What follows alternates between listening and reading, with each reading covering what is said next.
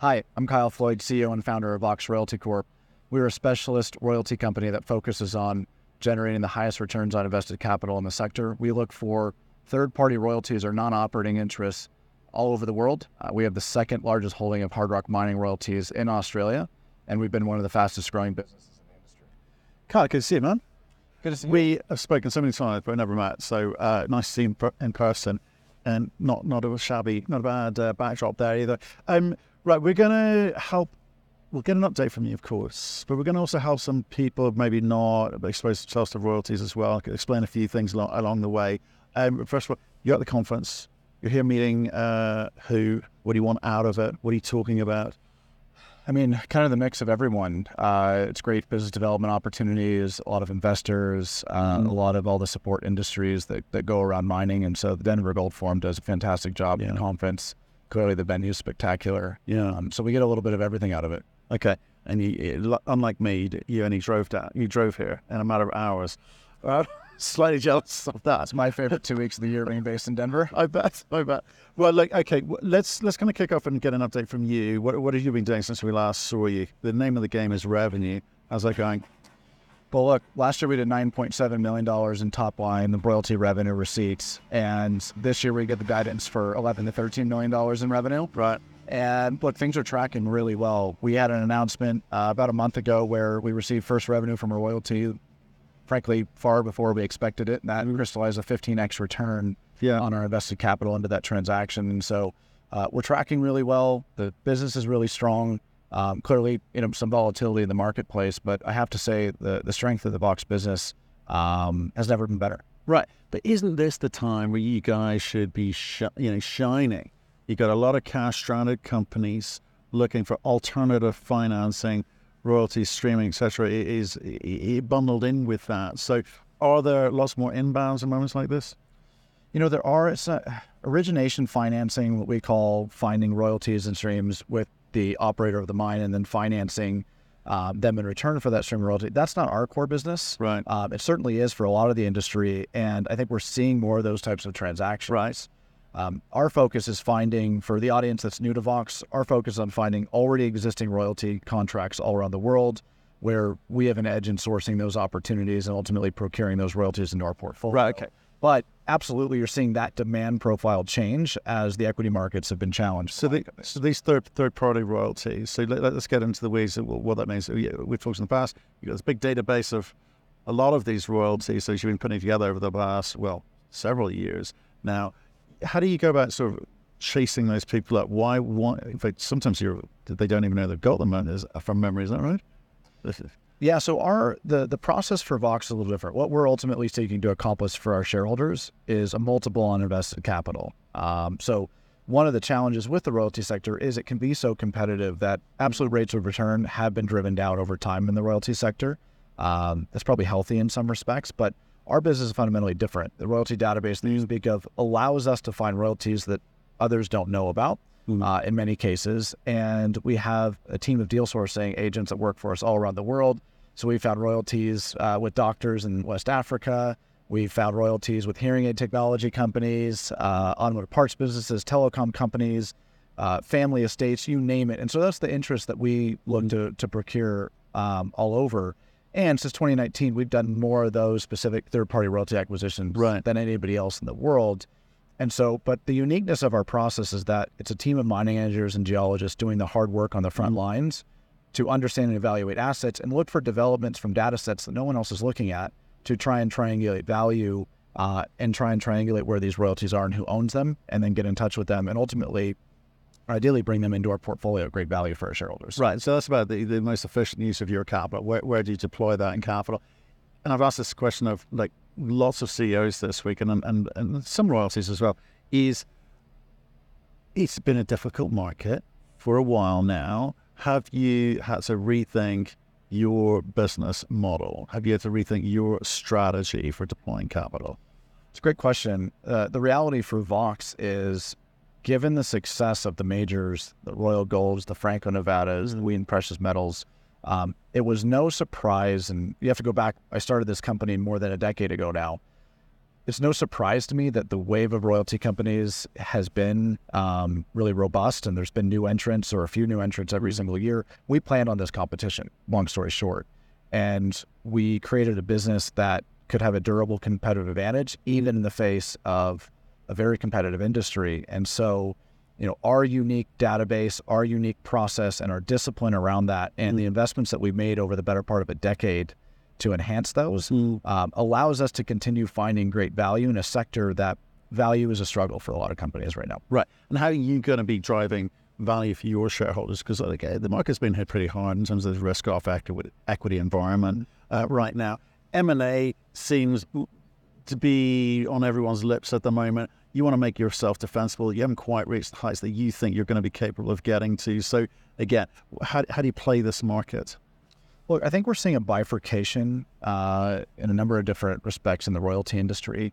You are seeing some of our peers where their portfolios are also growing well, and you're seeing peers that probably overpaid for growth in a lot of respects, facing some challenges. I think when you look at the facts of Vox, we've generated the highest return on invested capital over the last half dozen years. We've put about $50 million into royalty purchases.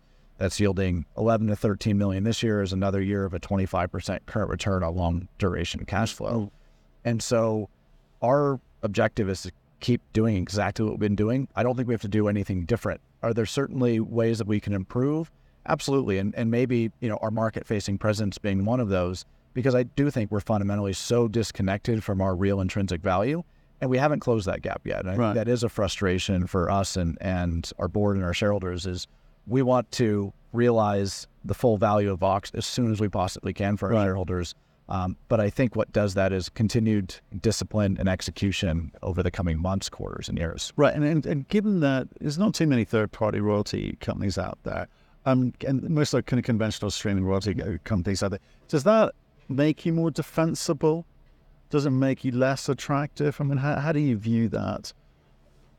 I guess, beauty is in the eye of the beholder. I think our business model is the best in the industry. We're clearly fundamentally biased, but I think our returns and our track record is validating that, and we'll continue to validate that.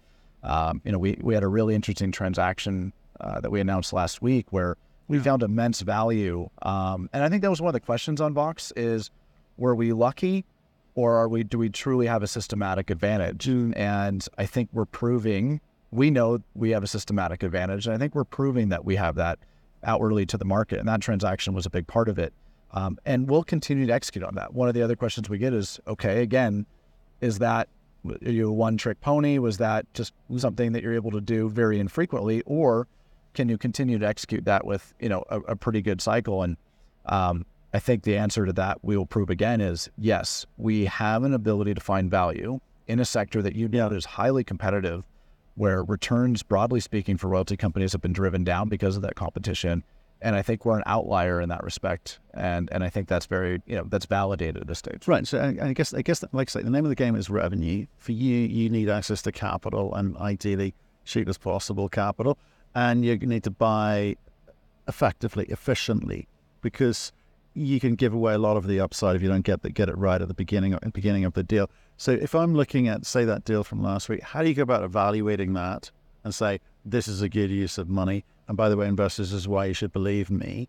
And by the way, lenders and credit facility guys, this is why you should believe me. What does that process look like? Well, look, we started looking at this portfolio of royalties more than 7 years ago. We've wanted to buy it every single day for the last 7 years, and we finally were in position to move on it. And ultimately, as we put in the press release, we've acquired 50,000 gold equivalent ounces. Where the resources stand now, that doesn't count further exploration upside that is present in the two kind of key cornerstone assets in this portfolio, Red Hill, and then also Horseshoe Lights. And so 50,000 gold equivalent ounces, let's say high level round numbers, gold's at $2,000 an ounce. On an undiscounted basis, that's $100 million in value. These are very, very good projects, particularly this Red Hill gold asset that has a 1.2 million ounce resource is, I think, the most interesting royalty we've ever had a chance to acquire in our portfolio. Right. Okay. And I guess I want to come, obviously you've got places to be here, but so thanks for coming and seeing us. But are we saying that because the third party royalty business, we're saying that's not necessarily a seasonal thing in the sense that or a cyclical thing, I should say. It's not a cyclical thing in the sense we need to wait for a downturn. We can get after these things any time. Is that how you view this? Exactly. Right. Okay. Exactly. That's exactly what So it's very, very different from what the other royalty companies at the moment who are out there looking to find good companies who are just cash constrained at the moment. So that's why I'm kind of intrigued by the model. Can your model sit with conventional models? Can you or would you consider adapting, take advantage of these kind of cycles and the downturns in markets like this? Look, I think when you evaluate returns across the spectrum, certainly in many cases the majors have done exceedingly well in these types of downward cycles for equity valuations. I think the junior companies have a harder time being competitive because scale matters, liquidity matters, the quality of the operators matters immensely. And you can't compete, in my opinion, heads up with the majors. They have a lower cost of capital, infrastructure that's been developed over the better part of 20, 30 years in many cases. And I think that's a very challenging business proposition to outline to your investors that you're going to heads up compete with them. Our business model allows us to navigate outside of the competitive waters, find royalties that others either don't know about or aren't in front of. And ultimately, you talked about how do we interact with the cycles. We're providing liquidity or asset diversification to an eclectic group of owners of royalties where it's not usually their core asset. And so we're able to offer something, liquidity or asset diversification, that's needed throughout the cycle. And so it really tends to produce a consistency with our deal flow that's not as dependent on cycles, which I think is a really good element of our business. Okay. So what does the near-term future hold for you? How do you play this market? Do you change anything about what you're doing, or is it just a steady, creative march forward? How are you coming at it? I mean, I think the answer, and it's more of the same for Vox. When we came public 3.5 years ago, we were kind of reminiscing about the COVID times where we went public. Look, there was a lot of unknowns about what we would deliver as a business. I think, we made some big statements of our business was different. We had unique competitive advantages. We had unique systems and processes that allowed us to consistently find and generate excess value for our shareholders. And we're seeing those returns in a compounding fashion now within the portfolio. I don't believe the market's giving us anywhere near the valuation or the credit that we have already existing in the portfolio, let alone any goodwill for our ability to continue on a durable basis creating value for shareholders. Right. So it's more of the same. It's more, I think we've proven ourselves to be very disciplined with what we acquire, and we utilize the advantages that we've spent more than a decade building. Good to see you, man. I'm glad it's going well as well. Thank you. Well done. Appreciate it.